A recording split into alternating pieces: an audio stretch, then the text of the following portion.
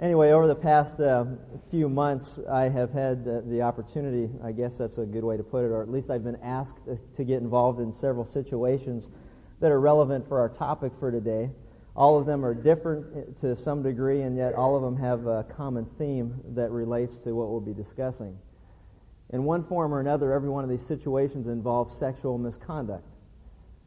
One case, there's a husband's ongoing affair has led to his decision to divorce his wife. In another situation, there are two couples, which was interesting. There are two couples who are separated. I got a call from each one of the respective spouses. In one case, the one husband who's separated wants to date other women during their separation. And in the other case, it's the wife who wants to date other men during their separation. And dating involves physical intimacy with other people. Another case that we're involved in right now is a husband that considers being with other women sexually his business and would hope that his wife would leave him alone and get off his case. There's another situation where a couple whose son in this particular case is living and having sex with his girlfriend. The other situation is the couple's daughter is living and having sex with her boyfriend. A daughter who is away at school, openly having sex with her boyfriend, living together in their dormitory, and wants her parents to accept this situation and to just kind of get used to it. Another case, the son is openly homosexual, wants to bring his lover to dinner and to other family functions, and wants the family to accept that. Several other situations that we're involved in involve people that have had extramarital affairs, and the so-called innocent person is having a real difficult time, if not an impossible time, trying to forgive and forget what had happened in their relationship. And then another situation involves a family member who it just was revealed had been sexually molesting one of his children.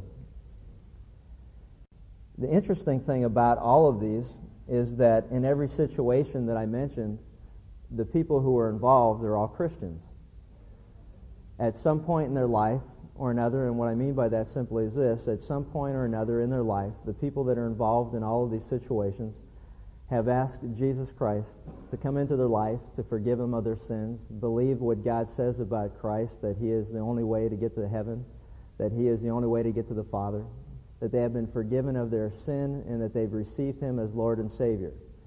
So every one of these people are aware of what's involved, and yet there's one haunting question that continues to come back. In every one of these situations, the question was the same, and that is that how do I, in some cases, and in other cases, how do we confront this type of sexual misconduct? What do we do, and what do we say? And it's a very relevant question. And unfortunately, many of us will have to deal with this issue over the course of a lifetime. And as difficult as it is, fortunately, God has some wonderful insight as to how we deal with this in a way that's appropriate, and in a way also that will have some, in some cases, some very positive responses. And so we need to recognize that the last time we got together, we discussed specifically how do you confront a person that's not a Christian about wrong activity. Well, the bottom line is you use the wrong activity to help them to see and to understand that they need to be forgiven, they need to come into a right relationship with God, that they need to accept and believe that Jesus Christ is the only way that that can happen. So we dealt with all of that the last time we're together. Specifically in this particular session, what I want to do is deal with Christians who are living in a situation that God would call a wrong way of living, a wrong lifestyle, a wrong behavior, and to deal with it in that particular manner. So we're going to take a look at confronting sexual misconduct, but specifically addressing the idea that we know or we will know or we may even ourselves be in situations where we're doing things that are wrong before God, and we need to recognize and understand it. The first thing that we looked at was we need to recognize of these 5 principles to apply, we need to recognize our own weaknesses. If you've got your Bibles, look at Galatians chapter 6, verse 1. It's critical if we're going to discuss such a sensitive subject with anyone that we need to recognize an important principle, and that is we need to recognize our own weaknesses. Some of us are not very tolerant people when it comes to the inappropriate behavior of others around us. Somehow we believe that we're above it. We could never be found guilty of it. It could never happen to us. And as I've discussed all throughout this marriage series and all throughout every series that I've ever done, when you believe that it could never happen to you, then guess what? One day it will, because pride always comes before the fall. And there's a matter of sensitivity of heart that needs to take place if you're going to confront anyone in any one of these situations. You go back through the list that I just gave you. How do you confront a person that's having sex with someone other than their spouse? How do you confront a single person that's having sex outside of marriage? How do you confront a homosexual person? How do you confront, all of these situations? How do you do it? We need to recognize, first of all, before we even go and discuss this with them, our own weaknesses. Galatians 6:1, we read this. And he's talking about brethren, and I think it's important. He's saying, hey, brother, hey, fellow Christian, hey, another child of God, another person has put their faith and trust in Christ. Listen, brethren, even if a man is caught in any trespass, which would include any of the things we're discussing, obviously, you who are spiritual, restore such a one in a spirit of gentleness, each one of you looking to yourself, lest you not be tempted.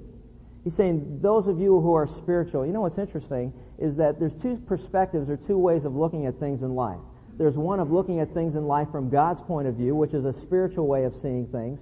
And there's another way of looking at life, and that's through our own vantage point or our own perspective. The Bible would call it through our flesh or whatever you want to define it, but I always like to put it this way. There's one way of seeing things, and that's through my own mind and my own eyes. There's a way that seems right to a man, but its end is always destruction. Or there's a way of looking at things from God's point of view. And everything that we come in contact with in life, there's those two point of views that we need to discuss.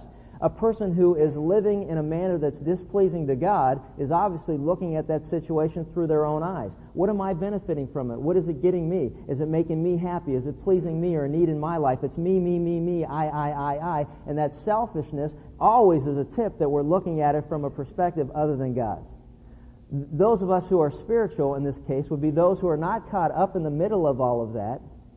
We can see God's perspective from it very clearly. Those who are spiritual have an obligation to confront those who at that particular point in their life are confused by their activity, and we're to do so in a spirit of gentleness.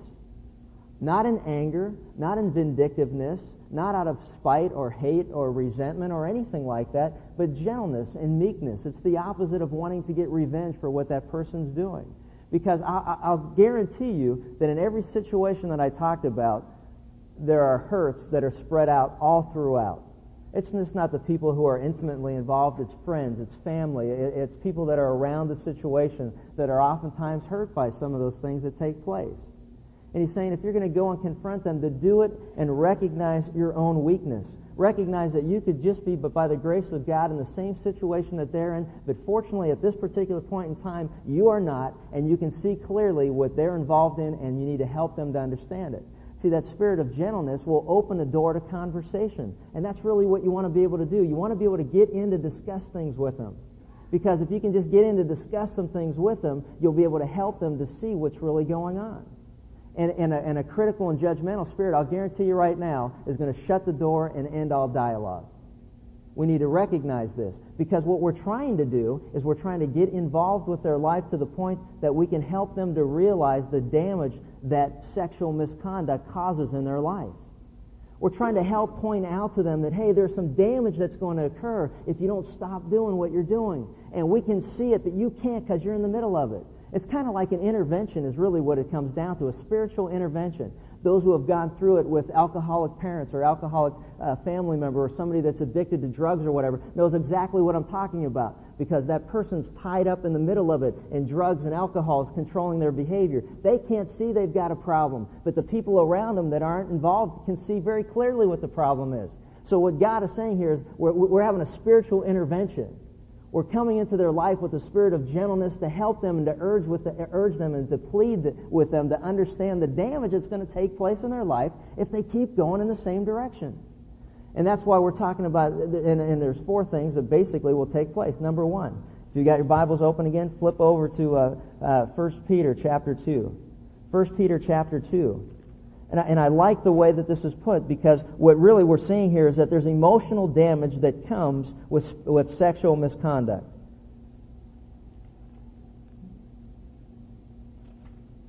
1 Peter chapter 2, listen to these words. He says, "Beloved," again talking about another fellow Christian, "Beloved, I urge you."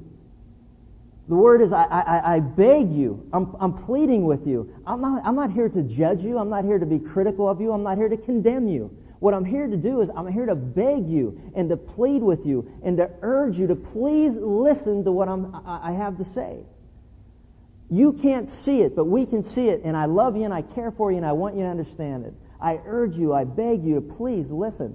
I urge you, therefore, brethren, by the mercies of God, Romans 12, 1 and 2, the same word. I urge you, by the mercies of God, to present your bodies as a living sacrifice, holy and acceptable to God, which is your spiritual service of worship.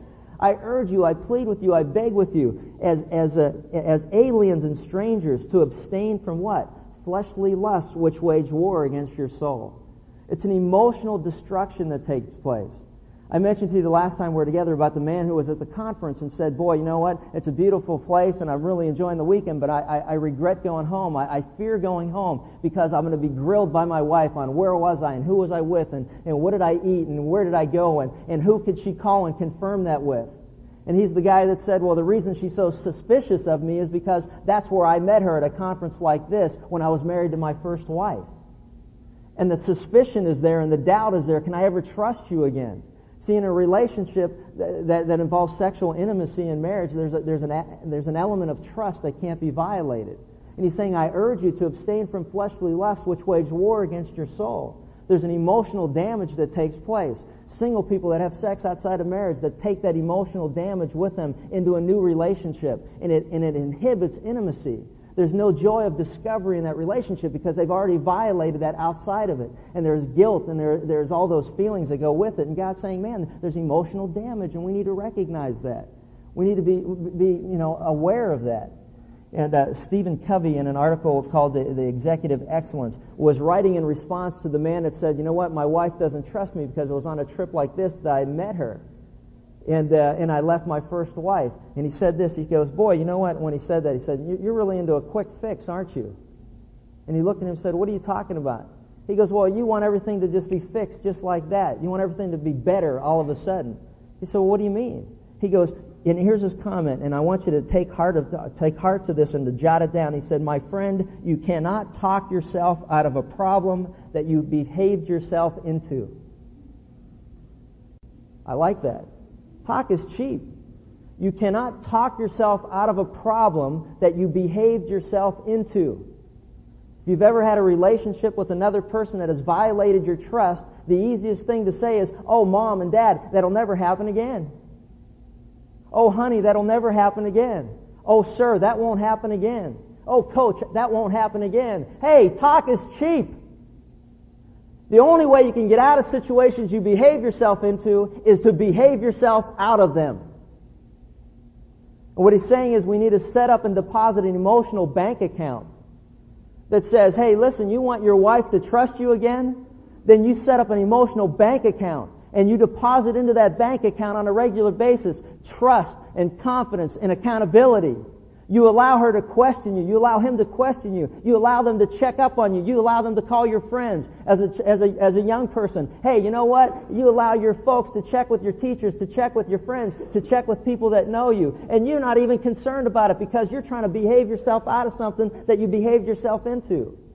And as a spouse, you do the same thing. Hey, you know what? I violated your trust and confidence, but I'm going to behave myself out of that situation. I'm going to be trustworthy. You're going to have confidence in me. I am going to be accountable. And I'm going to do it over a long period of time. And it's not going to just go away because, oh, you know what? I want it to be better tomorrow. I hurt you deeply. I talk to athletes all the time and say, listen to me. The deeper the wound, the longer the period of healing. If you have a deep knee injury, it's not going to go away in a week or 2 weeks or 3 weeks. If you have knee surgery, it's going to take you 6 months or 8 months or 12 months to rehabilitate that knee to get it back to where it was before. And oftentimes it's even stronger than it was before. But the point is it took a long period of time. If you violated trust in your relationship, listen to me and listen to me carefully. It's going to take a long period of time, but that's okay because you got nothing but time on your hands anyway. If you're committed to a relationship for the rest of your life, you got plenty of time to deal with it. And listen, the moment you violate that trust again, and you spent 6 months depositing into that account, it only takes one withdrawal to empty the bank account where you got to start all over again. Isn't that true? Think about it, man. You can save money over a long period of time. I'm saving a little bit every month. Oh, we're saving for the Christmas club or whatever. A little bit all year long, man. All it takes is just one Christmas club withdrawal at the end of the year to wipe out that bank account. And you got to start all over again. And that's the way it is in our relationships. We need to recognize that. Carl Avery says this: although trust in a partner means different things to different people, dependability, loyalty, honesty, fidelity, its essence is emotional safety.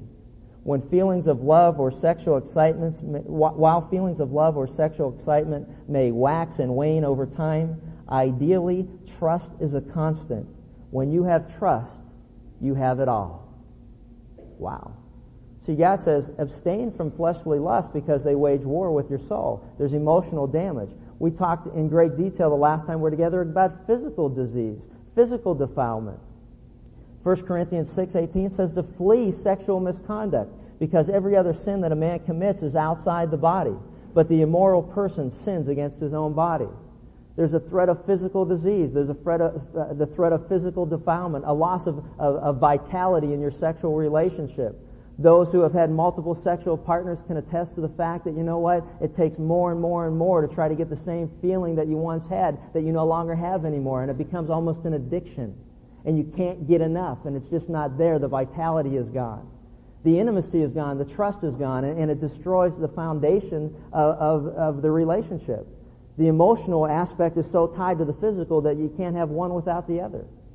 And so we need to recognize what God is saying is that, emotional response is closely related.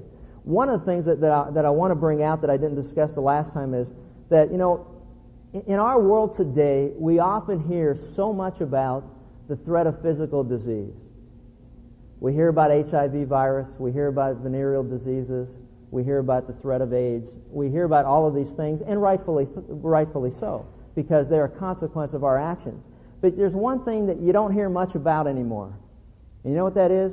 That's the fear of God. Don't hear anything about the fear of God anymore. All you hear about is the fear of catching some type of socially transmitted disease.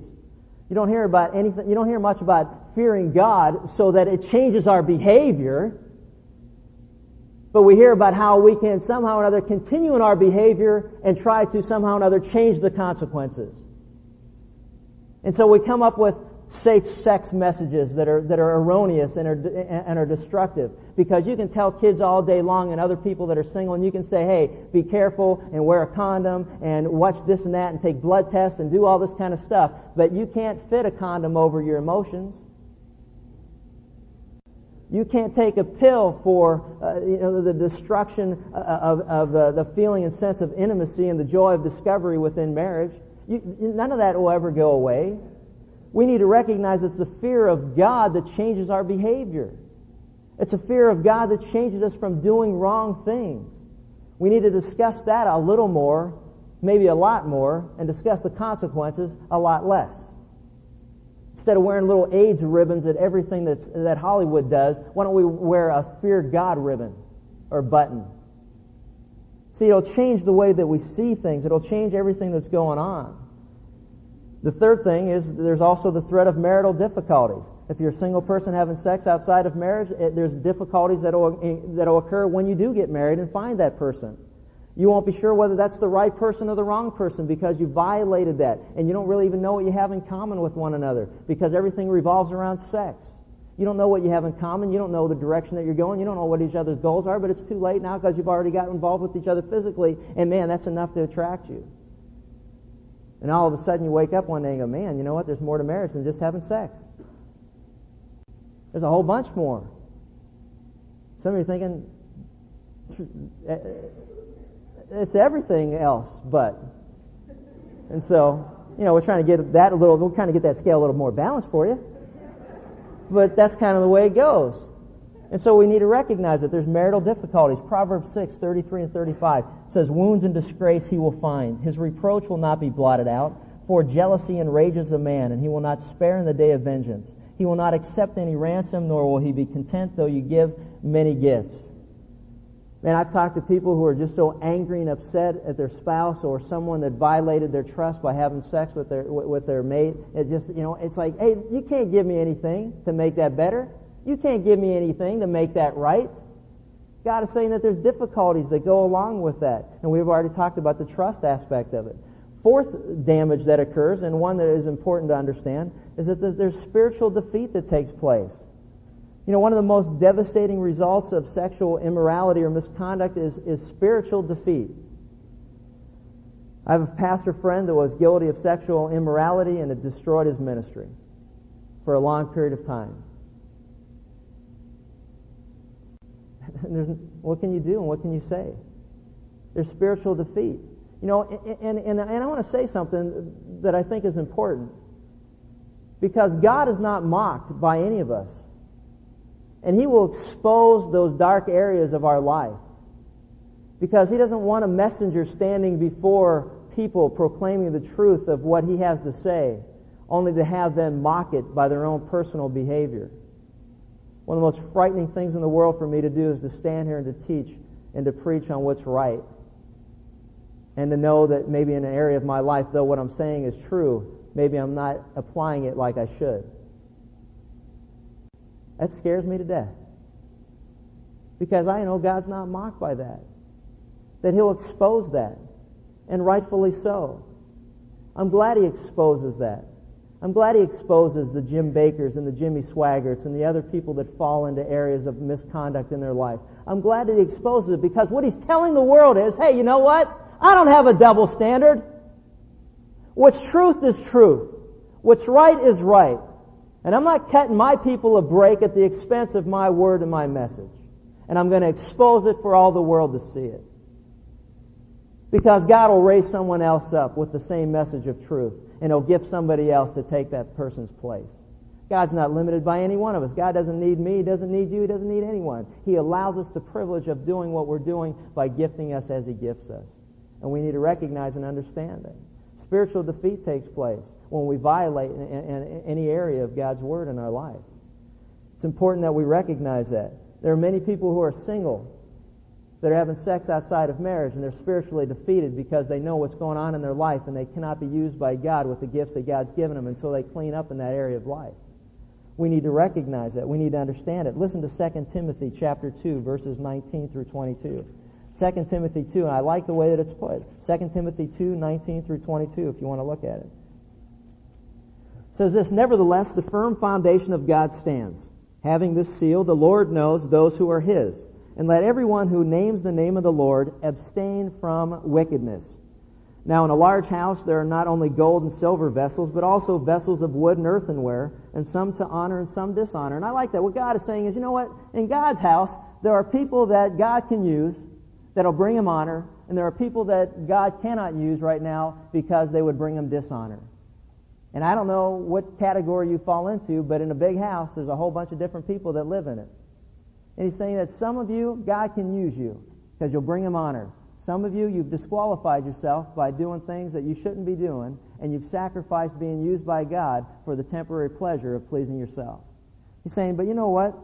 Therefore, if a man cleanses himself, if God's saying, hey, you know what, Chuck, there's an area in your life, you better cleanse yourself, you better clean it up. You better clean up your act in that area, because if you don't do it, I will step in and do it for you. You ever have a kid and you say, clean up your room? And they look at you like, it looks clean to me. You say, well, let's see, we got a different standard here, don't we? And since we're the boss, our standard counts, yours doesn't. And God's saying, since I'm the boss, my standard counts, yours doesn't. So here's the standard. All right, you either clean your room or we'll help clean it for you. Any moms ever go berserk and do the old dumping the dresser drawers in the middle of the room?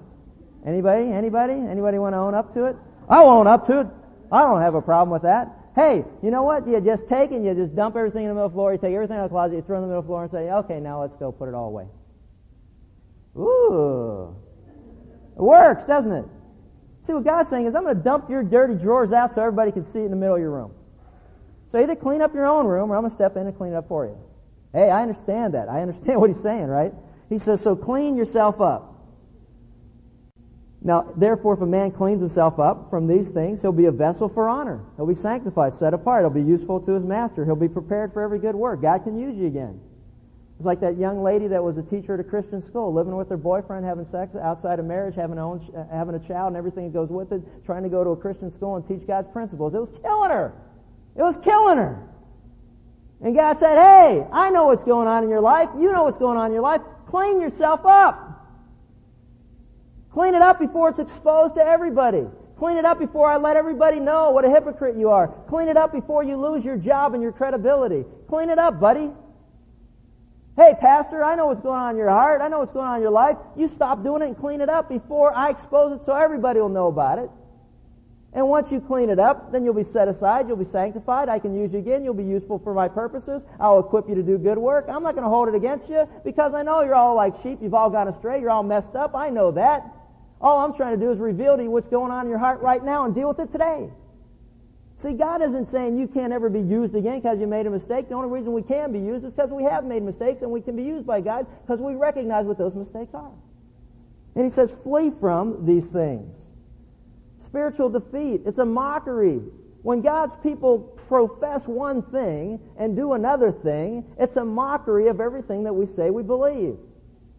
Listen to what happened to King David, 2 Samuel 12:14. The prophet Nathan comes to him and speaks of the spiritual defeat, and God says this, however, because by this deed, what was the deed? Sexual misconduct. He committed adultery with another man's wife, and he also had that man murdered. Because of this deed, you have given occasion to the enemies of the Lord to blaspheme me. You hear that? Because of what you've done, the people in your community are laughing and ridiculing me as if somehow it's my fault. And so I've got to teach you a lesson so that everybody knows that I don't have a tolerance for sin. Because of what pastors do in their community, it mocks the things of God. You got a whole bunch of people that stand there and they criticize Christians and say, oh, look at this. There's another one. Preaching one thing, doing another thing. Preaching give, and stealing from you and putting it all in their pocket and driving their Rolls Royce home. People aren't stupid. They see what we do. Live what you say you believe. And there's credibility there. Oh, this broke my heart when I read this in the paper. It drove me crazy. I couldn't believe it. Listen to this. This was about Sandy Patty, who is a Christian gospel singer, who had an affair with her business manager and ultimately divorced her husband and married this particular gentleman. This is the LA Times, and this is how the world sees these things. And I'm not here to criticize or to condemn her. All I'm here to make a point is to say this. You know what? The world watches us. We're supposed to be light. We're supposed to be salt. We're supposed to be the representatives or ambassadors of Christ. We make a claim that, hey, I believed in Jesus Christ. He's freed me from my sin. He's freed you from your sin. Then why are you still living in it? And what happens is, here's the quote that was in the LA Times regarding this. They explained how she had gotten an affair. They explained how she got divorced, how she left her husband, and now she married this business manager. This is what she said. These actions have delayed the release of her upcoming Christmas CD, Oh, Holy Night. End of paragraph. You feel it? Oh, I felt it. And rightfully so. How stupid we are that we think that we can do what God says is an abomination before Him. We can't mock God without paying a price.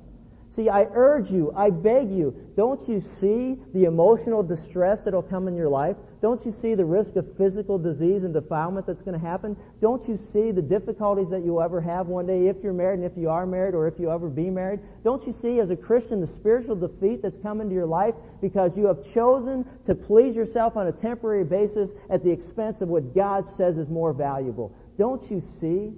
See, with the spirit of gentleness and confrontation, you can come to a person and say, don't you see what's going to happen to you? The third principle is this. The principle of refusing to tolerate or accept or condone behavior that God says is wrong. The one gentleman that I'm dealing with now that says, hey, you know what? My wife just needs to mind her own business. You know, I still come home to her. The counsel that she's getting from her friends and family is, hey, you know what? Don't make waves. Yeah. it's a problem that he has in his life, but you know what? At least he's coming home to you. He's coming home to you, and, he's still paying the bills, and he's still taking care of the kids, and, hey, you know what? Don't make waves. And it's easy to fall into that and to recognize that. It's easy to tolerate that type of behavior. It's easy to accept it or condone it. Why? Because it's a lot easier to accept it than it is to confront it. Hey, it's the 90s, man. Single people live together now. That's the way it is, Mom, Dad. Grow up. Grow up. Don't grow old. You need to understand that. Hey, homosexuality, you don't understand. We're born this way. That's the way that it is. You have to accept that. You have to tolerate that. You have to condone that. You need to include us. Hey, people have affairs. That's the way it is. 50% of people have affairs. That's life. Sometimes you can't always meet your spouse's needs. Hey, you need to accept that. You need to tolerate that. You need to condone that. That's the kind of logic that we hear around us. The problem is God says you don't accept it. You don't tolerate it, and you don't condone it if you care about that person. Turn with me to 1 Corinthians chapter 5. 1 Corinthians chapter 5, verses 1 through 13, for some great insight on how to deal with it. It's like an MBA class. This is a case study. 1 Corinthians 5, case study. I love this. Because he's saying that, hey, here's a real-life situation. And sometimes we need real-life situations so that we know what the heck's going on so we can apply some of these principles. But he's saying, hey, in 1 Corinthians 5, it says, it's actually reported that there is sexual misconduct or immorality among you, and such behavior that even the Gentiles don't do. Even non-believers aren't doing this. What is it? Well, there's someone in your congregation that is having sexual relationships with his father's wife. Obviously, it's not his mother, or it would have been read out as his mother. So it was his father had gotten remarried subsequent to his birth, and this guy was having sex with his stepmother. And everybody knew about it in the church. There wasn't anything hidden about it. It's been reported. We all know about it. Everybody knows about it. This guy's having sex with his stepmother. It says, and you have become arrogant. And you have not mourned instead in order that the one who had done this deed might be removed from your midst. You see what he's saying? You've become arrogant. See, here's the way that I see things in life. Most of us fall on one side of the pendulum or the other. We're always people of extreme. There's this group that's over here that says, hey, you know what? We're all under grace. That stuff happens. Who are we to condemn them? Who are we to judge them? Let's go eat. And aren't we gracious because we're under grace and we're tolerating this type of thing? Gosh, aren't we wonderful? God said, no, you're not being wonderful, you're being arrogant. Then there are those on the other side of the pendulum who say, hey, crucify him. Let's kill him. That'll put an end to this right now. Bring him up here right now, and I'll throw the first stone. I like this. Let's kill him. So somewhere in the middle is the right response, is what I'm trying to get across. And so he's saying that, for I on the part, though absent in my body but present in spirit, have already judged them and have so committed this, as though I were present in the name of our Lord when you're assembled, and I you in spirit, with the power of Christ. I've decided to deliver such a one to Satan for the destruction of his flesh, that his spirit may be saved in the day of the Lord Jesus. Your boasting's not good. To boast that, hey, look, aren't we tolerant people? Aren't we gracious people? Hey, look, Lord, I accept my homosexual son or daughter. I accept my homosexual friend. I accept homosexuals. I accept adulterers. I accept single friends that are having sex outside of marriage. I accept my daughter who wants to come home and have sex, with her boyfriend in our house. I accept that. I'm tolerating that. Aren't I a tolerating and loving individual? And God says, no, you're arrogant. And he's saying, who are you to tolerate that which I do not condone? Who do you think you are that you can tell them that that's right when I say that it's wrong? Listen to what he's saying. Mom and Dad, if you have a child that's trying to live in sexual misconduct, listen to me. Your acceptance of their behavior is never going to change the fact that God says the behavior is wrong. Our acceptance as a nation of groups of people that want us to accept homosexuality as an alternative lifestyle. Our acceptance, every one of us can say, let's tolerate that behavior, let's be more loving and not as condemning and not as critical.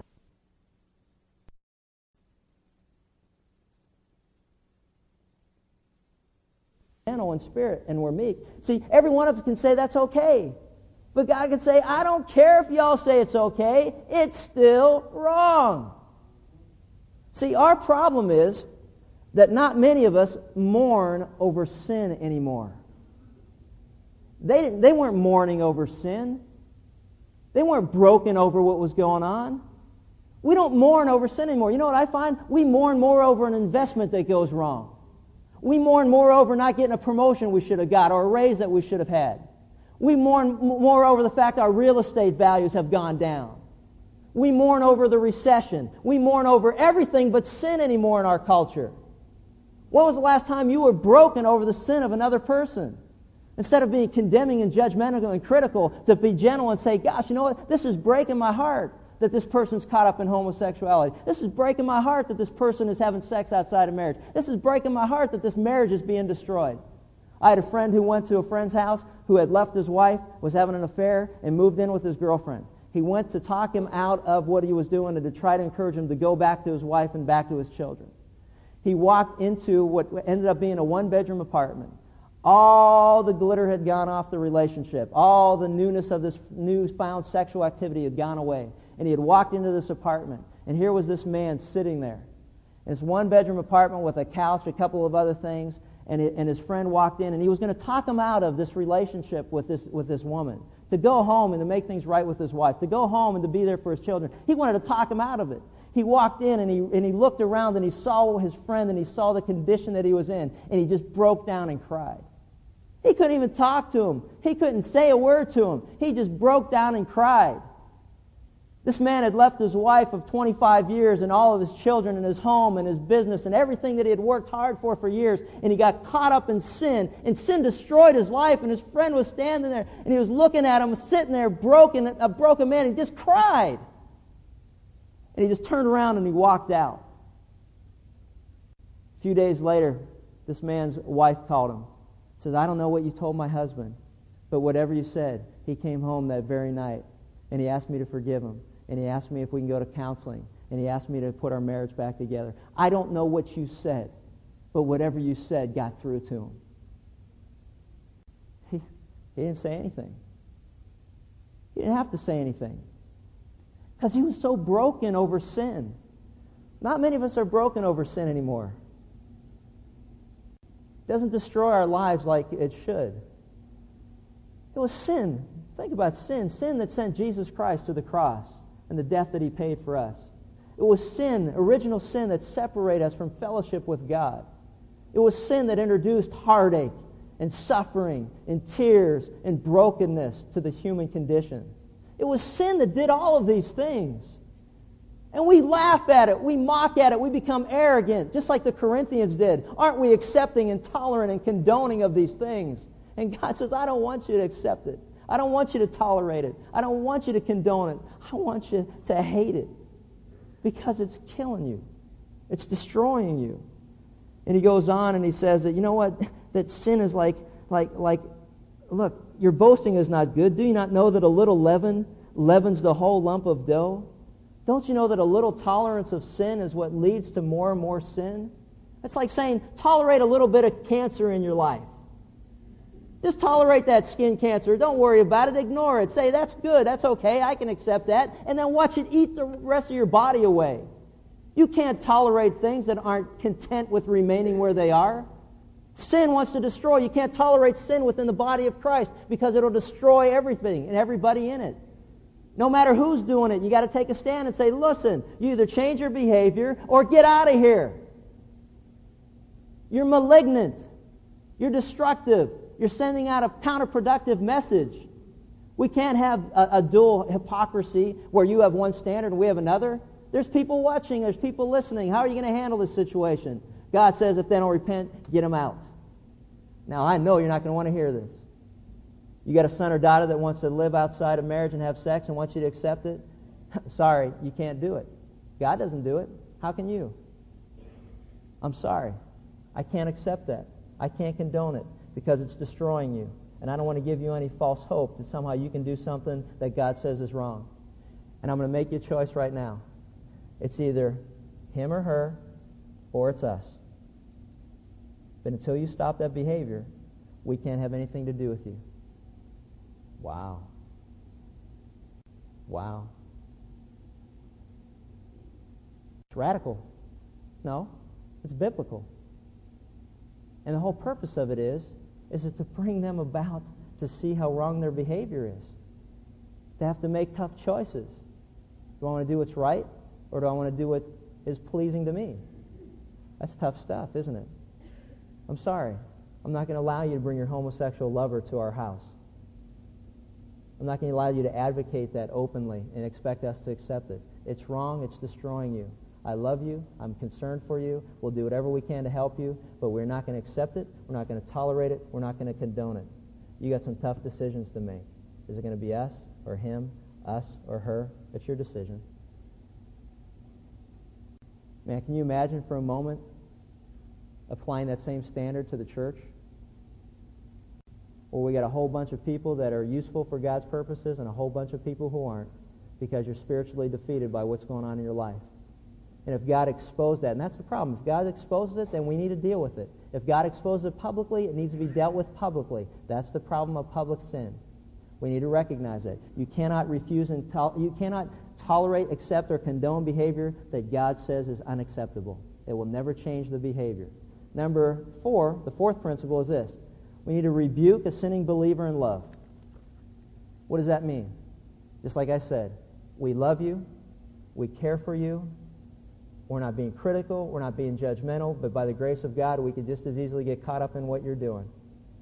But we love you, and we want you to see from God's Word, all Scripture is inspired by God and profitable for what?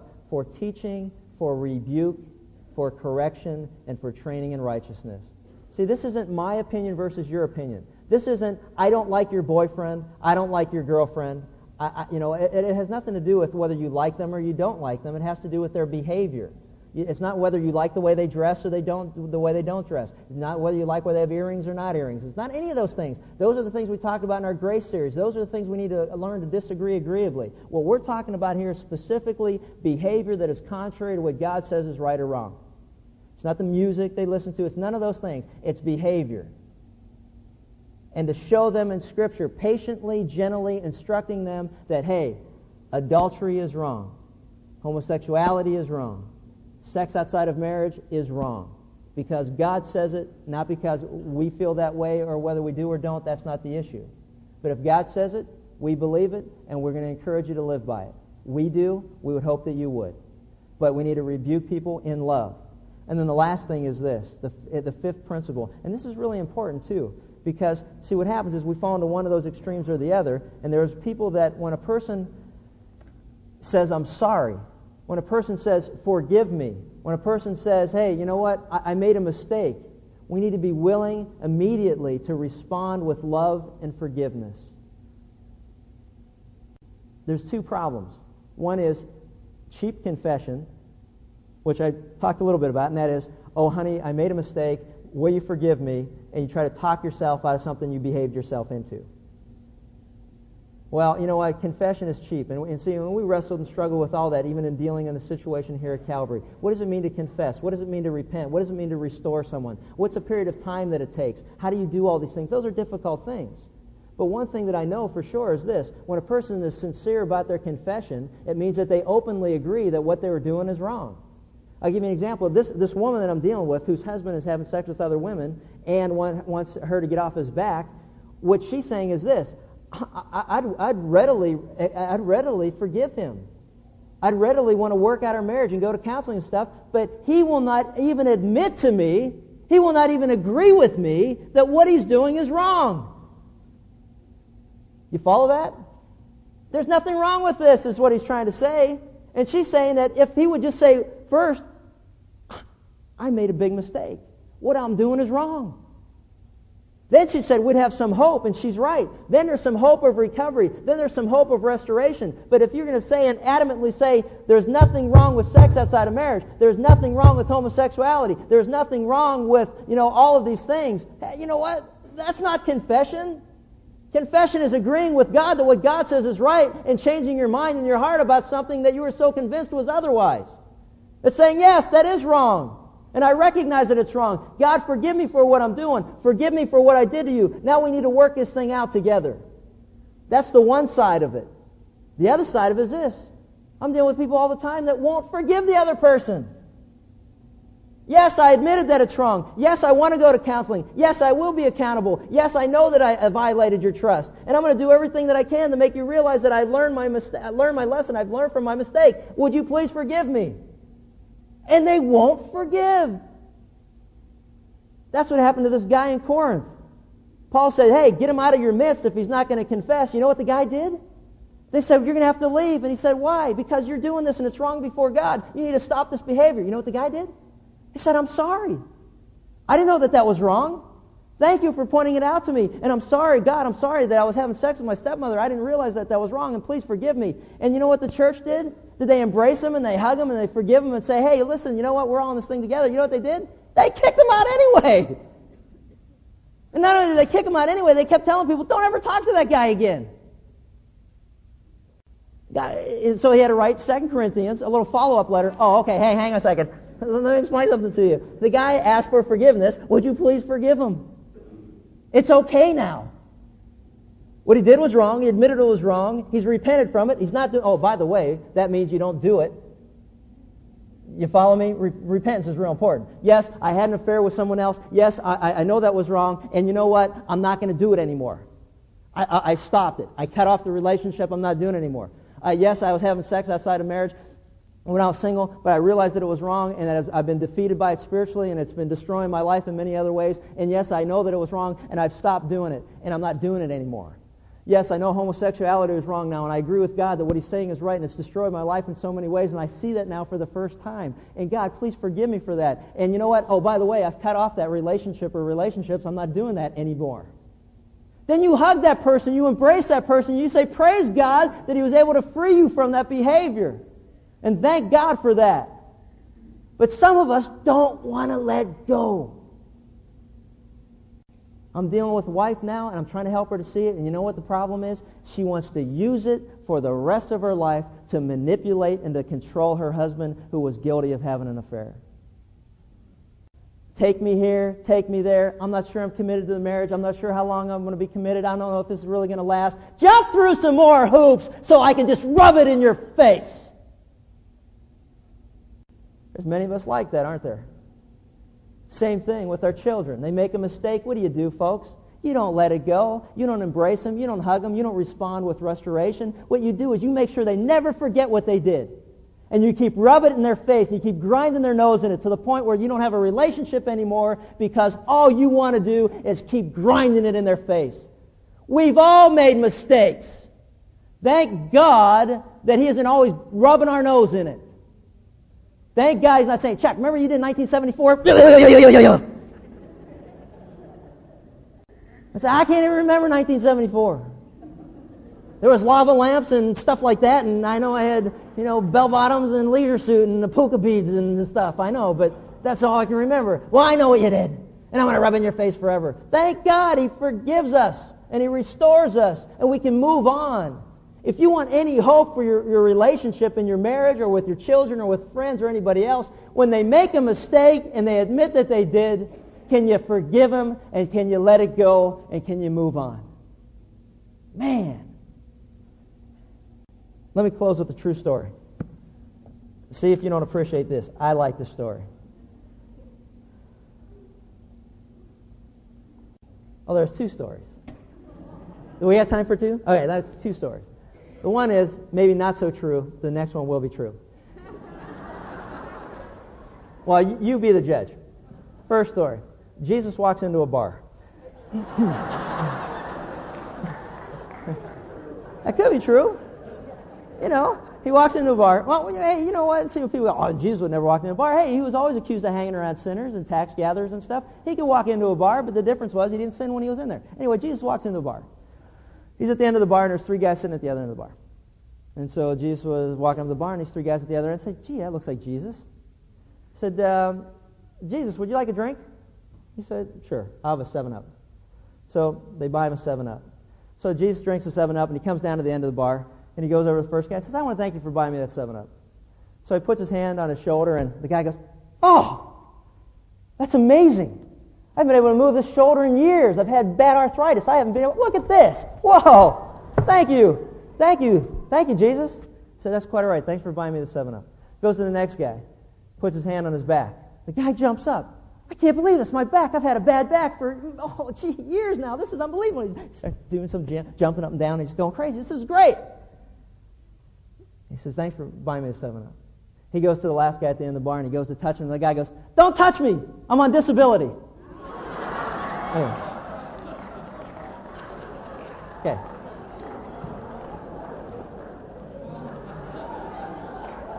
What? Now some of you are thinking, okay, what's the point? Well, the point is simple. Some of us don't want help. Some of us don't want help. And we need to understand that. There are going to be people that you go to and you confront in gentleness and with love, and you show them what they're doing is wrong. But they don't want help. And they're going to continue to do what they're doing. But you know what? Some of us are going to be used by God to go to a person that's doing wrong before God. And we're going to be an instrument of God to restore them back into fellowship with God. And if any of you, a brother that strays away, and you come and restore him, then you've saved a brother from a multitude of sin. You know, thank God for the opportunity to be able to confront people who are struggling with different areas of their life. Now the true story. Tony and Frances Toto made People magazine with their story of the bitter fruits of conflict in their marriage. 1984, Toto in Allentown, Pennsylvania, he's a pizza parlor owner, survived several attempts on his life by assailants who did everything from hitting him on the head with a baseball bat to shooting him on 2 different occasions while he slept. The person behind all of this was his wife. She hired the hitman to do the job. The first time Tony was shot, he was hit in the head, but he lived. The second time they shot him in the chest, but somehow he survived that too. What was the source of their conflict? Well, apparently Tony was what they call a ladies' man, and his wife decided to do a little straying herself. Amazingly, when Tony discovered that Frances and her lover were behind the attempts on his life, he forgave his wife, paid her attorney's fees, and even visited her regularly in prison after she was convicted of solicitation for murder. 4 years later, Frances was released from prison, welcomed back home by her husband Tony and their 4 children. According to Tony, they are more in love now than they ever were before. This is his quote, "I'm in one piece and I'm still laughing." I think if you find the right person, you have to stick to it and work it out. I don't understand why people break up over every little silly thing.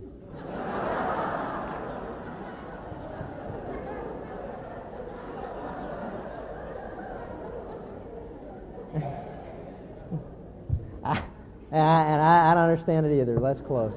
Father, thanks for this time to be together. We thank you for the truth of your word. We thank you for just the direction and the standard to live our lives by. God, we're just so grateful that we don't live by our own feelings and our own sense of what we think is right or wrong, but we have a greater standard, and that's yours. God, we just thank you that that standard protects us from so many pitfalls in this life. We just pray that we'll be sensitive to your word, and we'll be sensitive to those who are struggling in any area of life, that you can use us in a way that would restore them and to bring them back into fellowship. God, I just pray right now for those of us who have been hurt by others, that somehow we can forgive and that we can forget and that we can restore and move on. And as silly as that last true story is, God, help us to see how many of us get so upset over the silliest little things. God, help us to understand what it means to forgive 70 times 7. And we just thank you that you can restore and do wonderfully amazing things. And we'll just praise you for it in Christ's name. Amen.